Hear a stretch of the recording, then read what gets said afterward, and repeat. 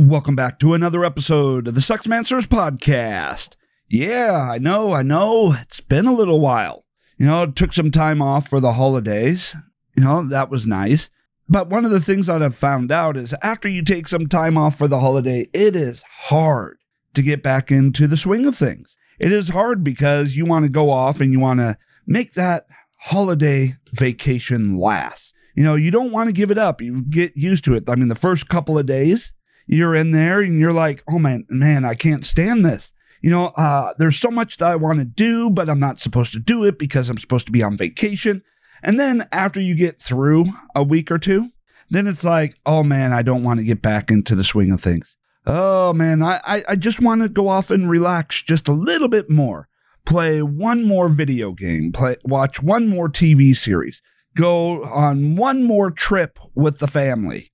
Whatever it is, it's always hard to get yourself motivated after you've taken some time off to get back because it's easy to get yourself into a state of, I need time off to relax. And it is hard to motivate yourself to get back into the grind of everything. But after looking at the calendar, I enjoyed 1 month off, 1 month of just rest and relaxation. And so I decided I need to get back into the swing of things. I can't take 6 weeks off, I'd like to take a whole year off. Yeah. So anyways, welcome back to the Sexmancers Podcast. And on this episode, I want to talk to you about rejection. Rejection in the bedroom. Yes, nothing is more damaging to a relationship than rejection in the bedroom. Not having as much sex as your partner wants. This is damaging, whether it's wives rejecting their husbands in the bedroom. Oh, I just don't feel like it. We're only going to have sex maybe twice a month if he hounds me enough. Or husbands rejecting their wives in the bedroom. Either way this goes, whichever side is desiring sex feels rejected when the other side, the other's partner in the relationship, goes off and rejects them. Now, we're not talking about one-off situations here. I mean, we all understand that sometimes you just don't feel like having sex. You're too tired. You have an upset stomach. You're not feeling well. You feel like you're coming down with something. All right, we all understand that. But I'm talking about rejection as a result of you not being in the mood, you having a lower libido than your partner. All right, that type of rejection is damaging in the relationship. It always makes the other partner feel like crap. Now, one time, okay, you can deal with that. 3, 4, 5 times in a row, all of a sudden you got a problem. Now, you women out there, maybe you've experienced this where you're in the mood. Maybe you've hit your ovulation week and now you're in the mood. You're horny. You desire your husband, but your husband's tired. Your husband is out there, just not in the mood. Maybe something's going on. He's feeling a little depressed. He's overworked and just tired. He's just whatever the reason is. Maybe he just feels like he's getting older and his libido is starting to wane a little bit. All right. Well, you know how that goes for you. You know how it feels on your end to go off and feel like you're being rejected. Your sexual advancements are just being ignored. Your hints. You go off and you try to initiate and he pushes you away. You know how that feels for you, don't you? You start wondering, what's wrong?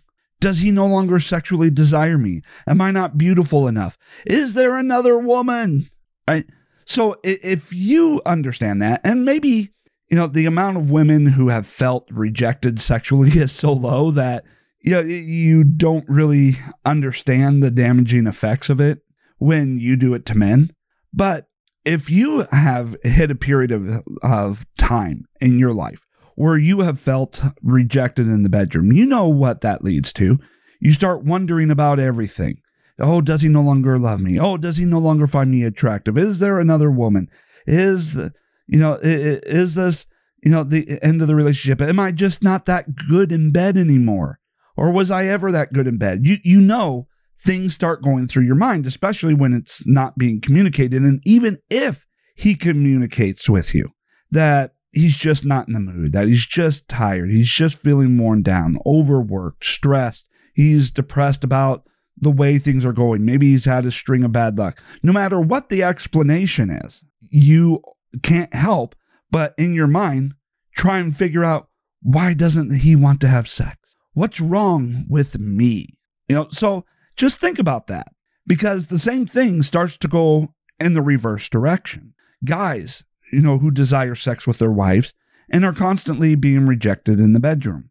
The wife that has the low libido or just hits, a period of time for a few months that she just doesn't feel like she's in the mood for whatever reason. Now, there could also be other legitimate reasons. Maybe you really are tired because, you're pregnant and you just don't know about it yet, right?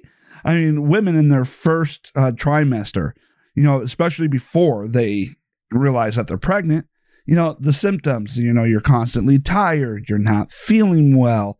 All these things are going on because your body's going through a lot of changes. But even at that, your husband, if he doesn't know that you're pregnant, is going to feel like there's something wrong with the relationship.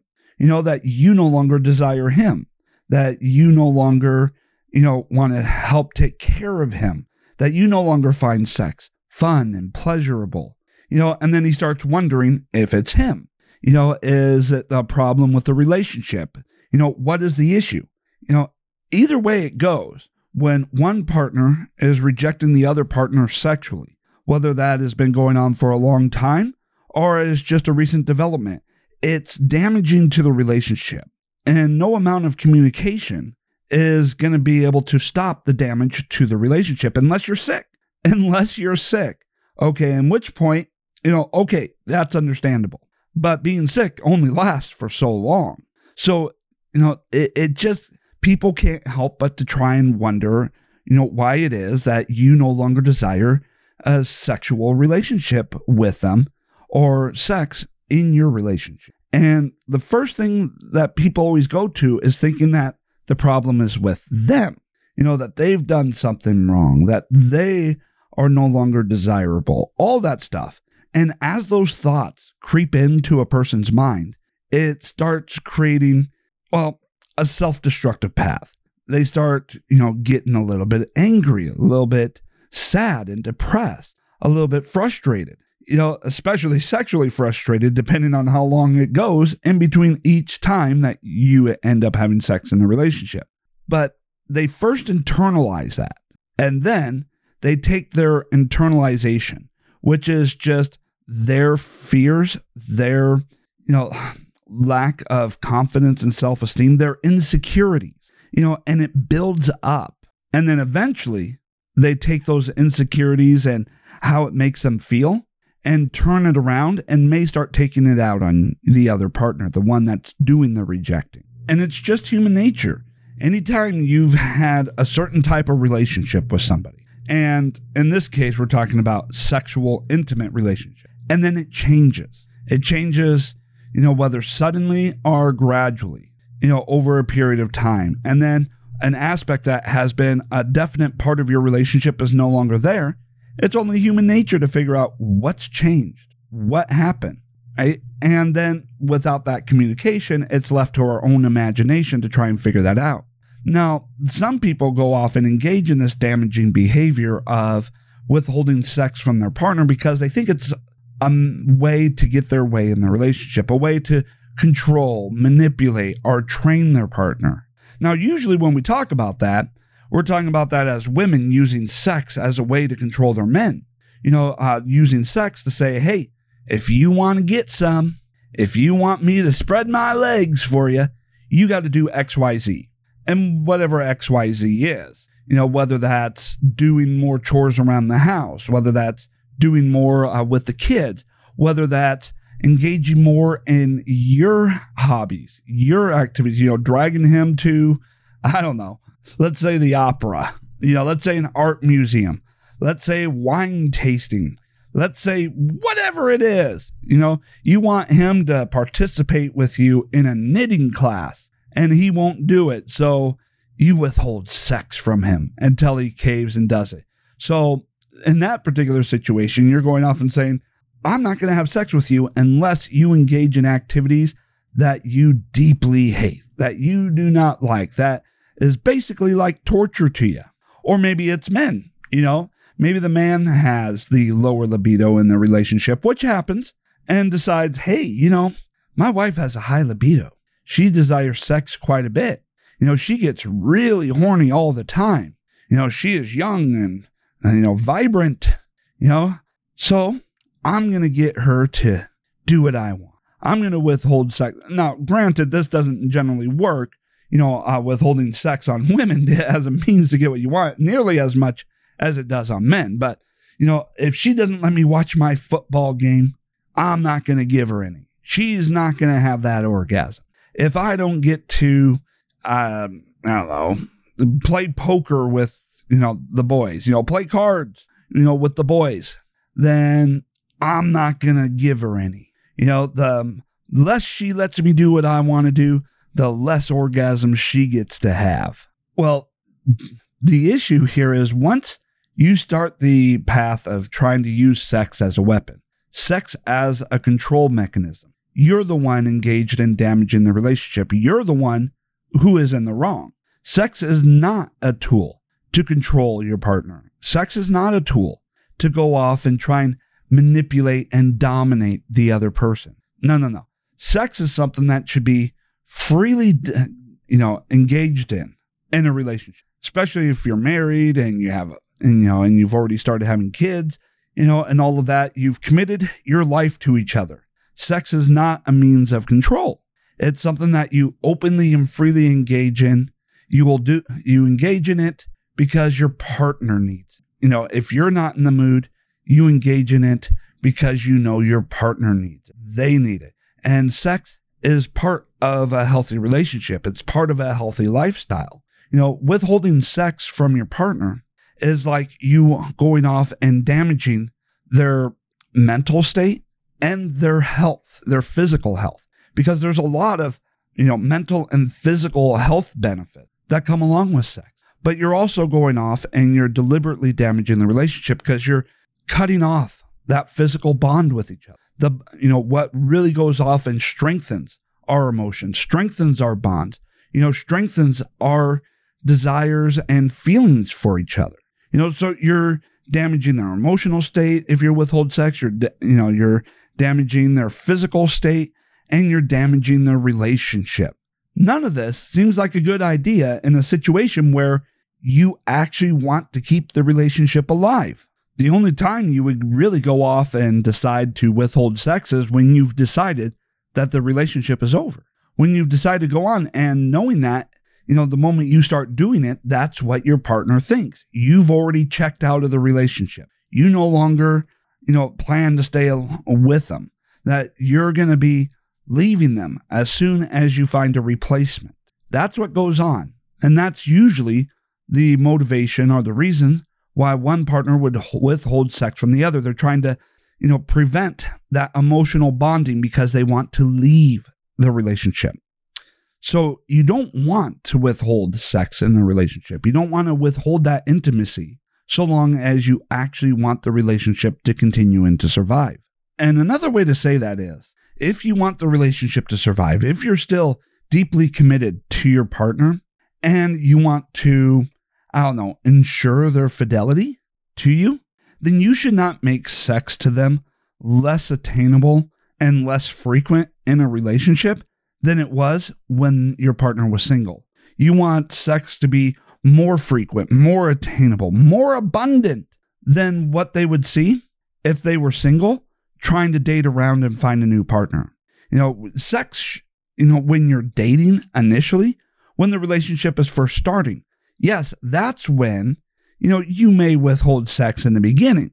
You want the other person to prove that they are worthy of your love, that they are the right person for you before you let them have your body, before you let them have your heart and soul. That's understandable. But once, that's done, especially once you're married, sex should be more frequent than anything they saw or could get when they were single. And yet some of you have it backwards. When you were single and dating, you made yourself easier to get. You were out there having sex, all the time. You were saying yes to just about anybody that looked halfway good. And then you got married and all of a sudden you became a prude. Really? That is ass backwards. And yet I understand that that happens at times because while you were having fun, being single, you did a lot of things that you regret. And, therefore, once you get into a relationship, there are certain, aspects of sex that remind you of this time when you did something and it was just, you regret it. It makes you feel bad, makes you feel like you were worthless. And then you translate that into the relationship. Now, of course, I'm talking about, women and their psyches. I mean, men, for the most part, have very little, in the way of regrets when it comes to being able to get sex while they are single. I mean, I don't know. It's one of those things where men have two modes, and that is single and in a committed relationship. When we're single, we really don't have a whole lot of a conscience when it comes to sex. And I'm talking about, consensual sex here. Well, as long as the woman is attractive enough for us to get a hard on, we'll pretty much go off and sleep with just about anything with a pair of legs, or heck, maybe not even a pair of legs, but anything with a vagina. We're willing to do that and not have any second thoughts about it. No thoughts of regrets. It's not as damaging to our psyche. But once we get into that committed relationship, and we've committed, then all of a sudden, other women can't tempt us. We haven't, we stopped. We'll look, yes, we'll always look, but we'll never act on it. We'll never actually go off to desire other women, so long as our wives are, the women in our lives are going off and taking care of us and not trying to treat us like complete shit. We have our two modes, single mode, no conscience, nothing. Committed mode, very much conscious, very much about, wanting to make sure that our wives are happy, and we're very much committed, and that anything that could be, considered infidelity, is damaging to us. I mean, we have, just kind of like that switch in our head. Single, that switches off and woo, we'll do anything. Committed, that switches on, and we could feel bad about any situation where, not that something actually happened, but just that it, a situation where it may have almost happened, or just thought about it, So guys just kind of have that two modes. And I get it. Women can say, well, we have that mode too. It's like, yeah, but, I don't know. There's just, I've come across too many women who, had been, wild party animals sleeping around with just about anybody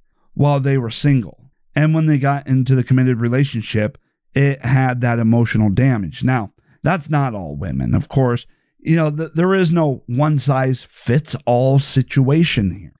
Everybody's a little bit different. Everybody has different levels of, when they are single.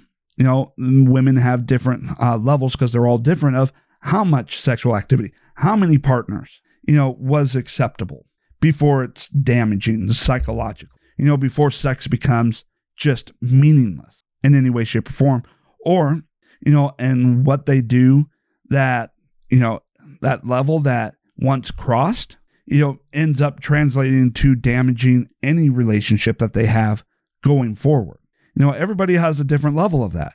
But the point here is, in the relationship, sex should be more frequent and more attainable in the relationship than it was when either one of you was single. And it is damaging to the relationship to withhold sex when your partner desires it, to try and use sex as a means of controlling or, quote, training your partner. It's something that you should be doing, as long as you're not feeling sick, or something's wrong. You should be engaging in sex as often as your partner desires. That means men. If your women desires more sex than you, then you need to find a way to be able to keep up. Women, if your men desire more sex than you, then you need to devise a way to keep up. Anything less is damaging to the relationship. By giving them as much sex as they desire in the relationship, That's an act of love in and of itself. Now, here's a complaint that's all too common in a relationship here, and maybe it's the lead to what we were talking about on the first segment. Maybe it's the reason why you no longer feel, the sexual desire to be with your partner, or your libido is low. And this is the complaint of, my husband ignores me. My husband just isn't spending enough time with me. Now, we hear that. Now, we got to actually analyze this in a lot of ways, because for some women, what they say is not enough time is anything short of 100% of their husband's free time. They need constant attention. And the way to try to say this is like, they're like a 3-year-old. They need attention 24 hours a day, 7 days a week, 365 days a year, and that it's all about you in the relationship. Anytime he does anything that doesn't involve worshiping you, you get upset, you get insecure, you start complaining. How dare he spend any moment of his life doing something else that doesn't involve me?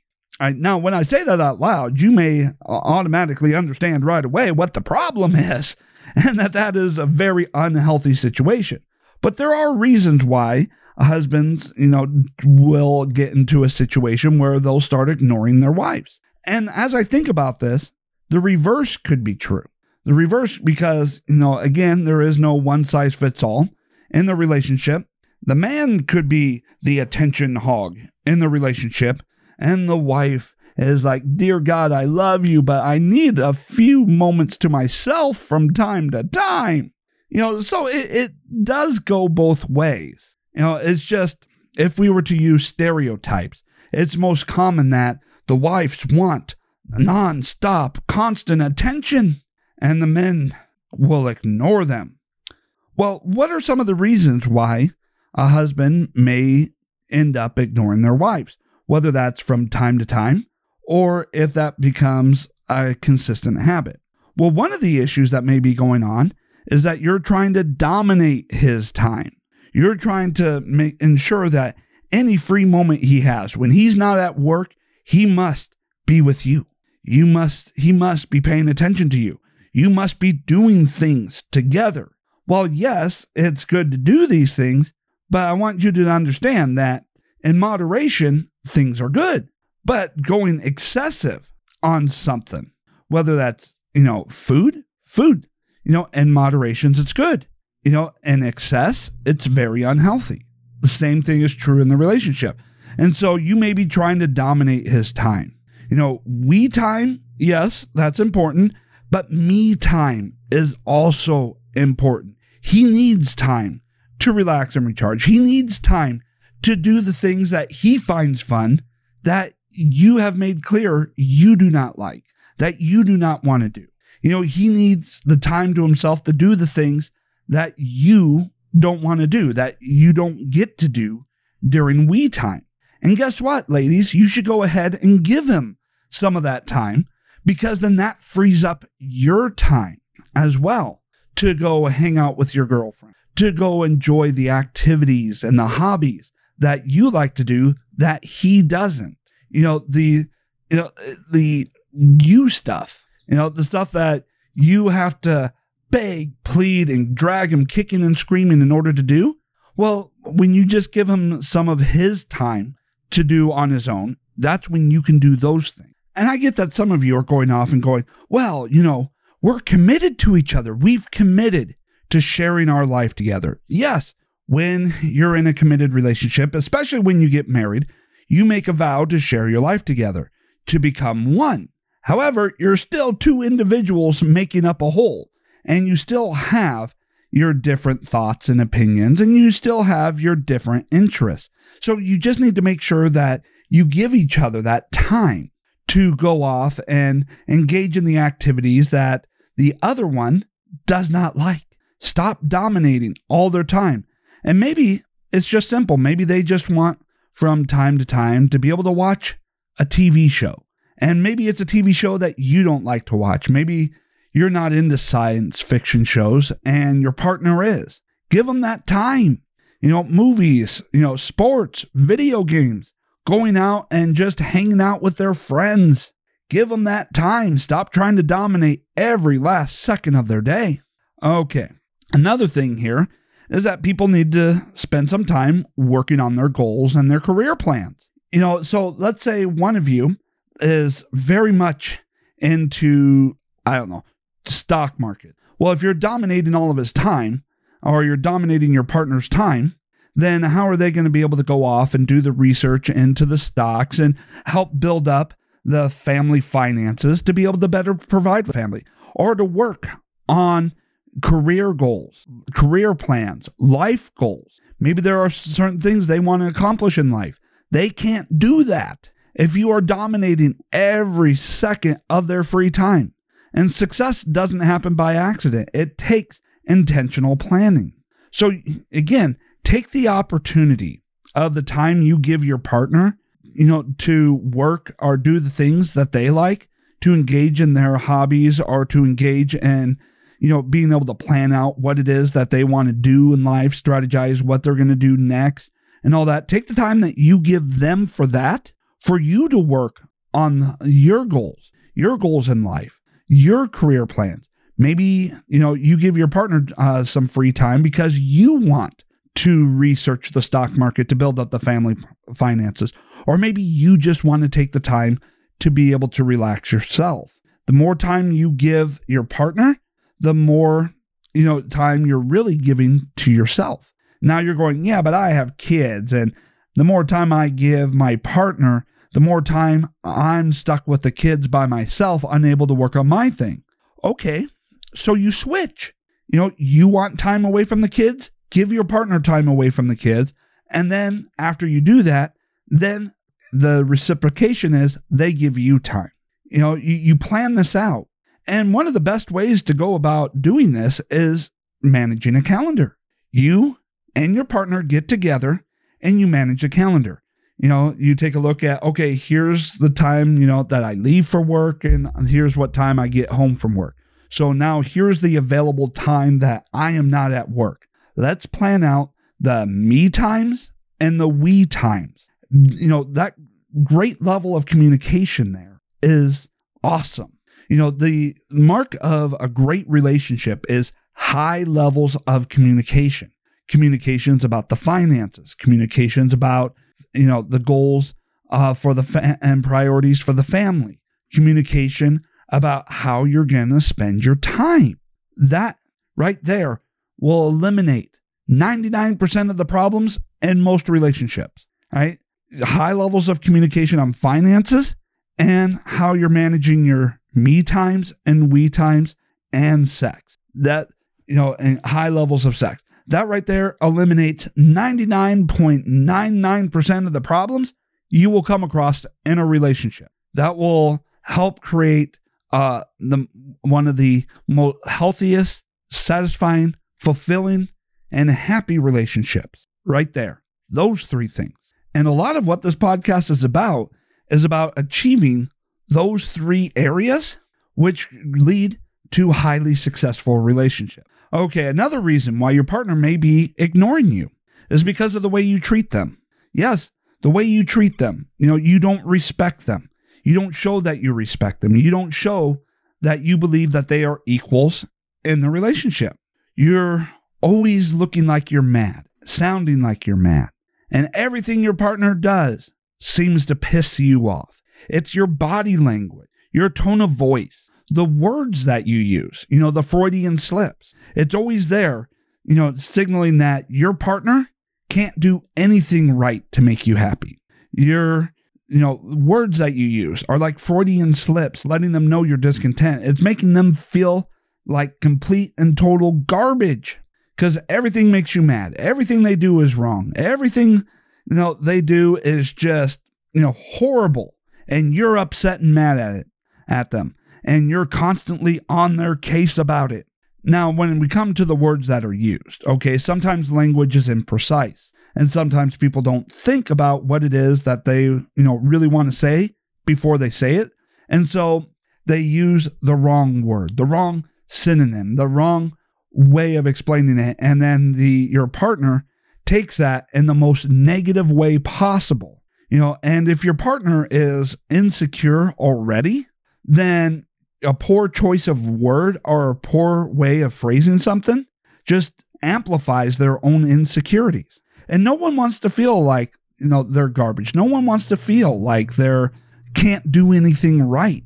And so if all the time that they're around you, you seem mad, you get angry at everything, even when they're just trying to be funny, your body language is just, clear that, you're ready to rip their head off, well, then of course they're going to seek to avoid you. If being around you makes you so angry, then one of the best ways to make you happy is to not be around you. But we know that's a double-edged sword, because then you feel like you're being ignored if your partner doesn't want to be around you. You feel like you're not valued in the relationship, which just creates this endless cycle of your partner trying to ignore you, which makes you mad. But you looking like you're mad all the time is one of the reasons why they try to escape and get away from you. You see where the cycle is there, and they kind of feel like, okay, at least if I'm not in the same room as you all the time, then if nothing I do can make you happy, then the best thing I can do is to try and distance myself as much as possible, so that if you're unhappy, at least it's not being taken out on me. At least I'm not seeing it. At least I can dilute myself into thinking that you're getting what you want, time to yourself, right? You start understanding that cycle there. You're mad, so he gives you time. But him giving you time makes you madder. And when he sees you, he can see you're visibly upset, like you don't want anything to do with them. So they try to give you more time. It's that cycle. So if it's the way you treat them, and the way you treat them is based off of your mood, you're unhappy, so you take it out on your spouse. Well, that makes it so that your spouse doesn't want to be around you. And while the old saying goes, misery loves company, no one wants to be the company of misery. So just remember that. And don't try and put your partner always on the defensive. Try and, choose your words carefully. Try and, before you engage in a particular conversation, if you're already mad, take some deep breaths. Go off and try and calm yourself down. Pay attention to your body language and your tone of voice. And then approach them. Approach your partner and try to just communicate without making them the target of what you're upset about. Now, this one is more specific for the ladies out there, of why your man may be ignoring you. And quite simply, it's that he has something on his mind. When men come across a problem, and they're trying to figure it out, their first instinct is not to go through and immediately share and communicate the emotions about the problem.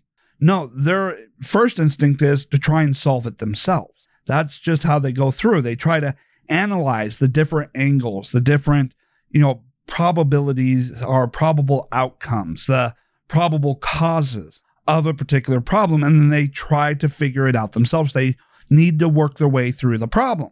And part of that is because initially, in the beginning stages, they may not be fully aware of what the problem is. They may not fully understand it, and therefore they don't have the ability to necessarily communicate what the problem is, because they don't yet understand what the problem is. And this can go off into a lot of situations here, because they're taking a look at the outcome of a particular situation and going, hey, this doesn't make sense. Why doesn't this make sense? Why is it that, the outcome that I've seen doesn't match what I was thinking? What did I miss? And so they're going through and they're trying to work the problems out in their head. They're trying to go through and get to the point where they can explain it, where they can talk about it, where they can say, here's what I think is going on. They need that time to work through that. They don't work through it by communicating the emotions surrounding the situation. They don't necessarily go off and want to talk their way through the problem. They want to think their way through the problem. Now, this is something that I have an issue with myself. My wife says, I think too much. I go off and I sometimes have a problem with trying to keep things simple in my thought process, because I'll go off and I'll see something that didn't happen the way I was expecting, the way that I had planned out. And I go through and I think about it. And when I do get to the point where I do communicate with her, it is like a weekend long summit trying to explain the situation.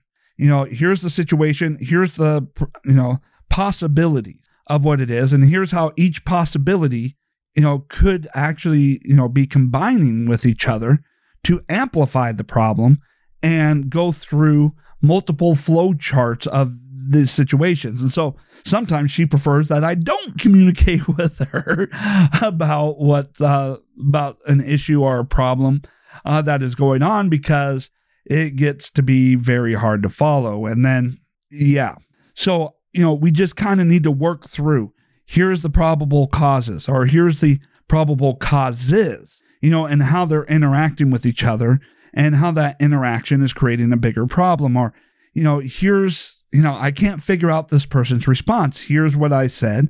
Here's how I said it. What possibly led to the negative response that was supposed to be positive? Oh, is there something going on in their life? What would explain that? What is the hypothesis? It's like kind of going through the scientific method here in our mind until we can figure out which way makes sense. And then we want to go off and explain what it is we think the issue is. And when we do that, we're doing that more as a sounding board. A sounding board, hey, here's what I came up with. Here's where my thought process is leading me. Now, does that make sense as I explain it to you? Maybe it does, maybe it doesn't. I don't know. But when men first come across a problem, we want to solve it. And we want to try and solve it ourselves at first. So you need to go through and let him have that time to work through the issues in his head. And if he, after a week, is still not talking to you about something, it's because he still hasn't figured out the solution. And maybe that's when, you start getting on him about opening up about what's on his mind. But even after a week, depending on the complexity of the problem, that may not be enough time. So maybe he needs 2 weeks to try and work through an issue. Okay, but once you start getting into the third week, that's when it starts coming across as, hey, he may not be able to solve this on his own. You need to start interjecting, but he'll appreciate you having given him that first 2 weeks to try and work through the problem himself in his own mind, his own head, and being able to try and figure out what the issue is and what the solution is. Because I know in my own personal experience, especially with, working in the, in the work environments that I have, the issue is you never go to a person with just the problem. You go to a person with the solution. So if you come across a problem at work, when it comes time to go to your manager, you don't go to your manager and go, here's the problem. What do you want me to do? No. That's not how it's worked in any work environment I've been in. It's been, here's the problem I've observed. And now here are my proposed solutions. And that training does get into every aspect of our lives. You never go to a person with just the problem. You go to the person with the solution to the problem that you observed. And so being on that, mindset, whether it's a 40-hour work week or a 70-hour work week, having that mindset day in and day out, it's hard to get over that. It's hard to, go into other aspects of your life and go, okay, now I'm just going to go to you with just the problem. Can you help me find the solution? No, it's still, ingrained, and it's just the way we think that we need to have the solution to present before we go off and talk about the problem. Now, yes, I know I've talked about in the past how guys are very good at compartmentalizing their life. They are when it comes to emotions. Emotions surrounding personal problems going on, at home, doesn't get brought into the workplace. Issues and what goes on in the workplace does not get brought home. Yes, that is true. We're able to compartmentalize the emotions and the problems, but you can't compartmentalize the thinking process. You can't compartmentalize the habit of going through and saying, hey, this is the process I need to go through before I present, to you what's going on. You can compartmentalize the emotions of it, but you still can't compartmentalize, 40, 60, 70 hours a week of saying, hey, I need to have the solution before I talk about the problem to another person, and then go home and completely flip that. And it doesn't work. So that may be what's going on. He's trying to find a solution to a problem before he talks about it, because that's how his mind works. That's how his mind has been trained to work. That's how his thought process is. That is the habit that he's gone into. So feel free to give him a week or two to try and think his way through a problem and find a solution before you start demanding that, his time, that before you start demanding that, whatever it is, that you're demanding, that is time, that he does this, that, and the other thing with you, before you try and go through and say, hey, you're not allowed to have any time to yourself. He needs that time to relax. He needs that time to work on his goals and his career plans, how he's going to be able to provide for the family. He needs that time to be able to work through problems. You can do the same. You can take the time you give your partner as time for yourself. The time you give your partner away from the kids is to be reciprocated with times that they give you away from the kids. So yeah, those are the top reasons why your partner, especially, if you're a woman, why your husband may be ignoring you in the short term. If it's something that's going on for a very long time, there's another set of problems that are going on here that you will need to work through. But short term, why he may be ignoring you, why your partner is ignoring you in the relationship in the short term. All right. So that's it for this episode. I hope you enjoyed it. Go ahead and leave me a rating and review. Share this around on social media. Help other people find the help that they need. And, because I hope that if you're still listening to this podcast, it's because you find it valuable, you find it entertaining, and you find it helpful in your relationship. So share it so other people can find that same value, entertainment, and help that they need for their relationship. All right. Thank you so much for listening, and I will be back again soon.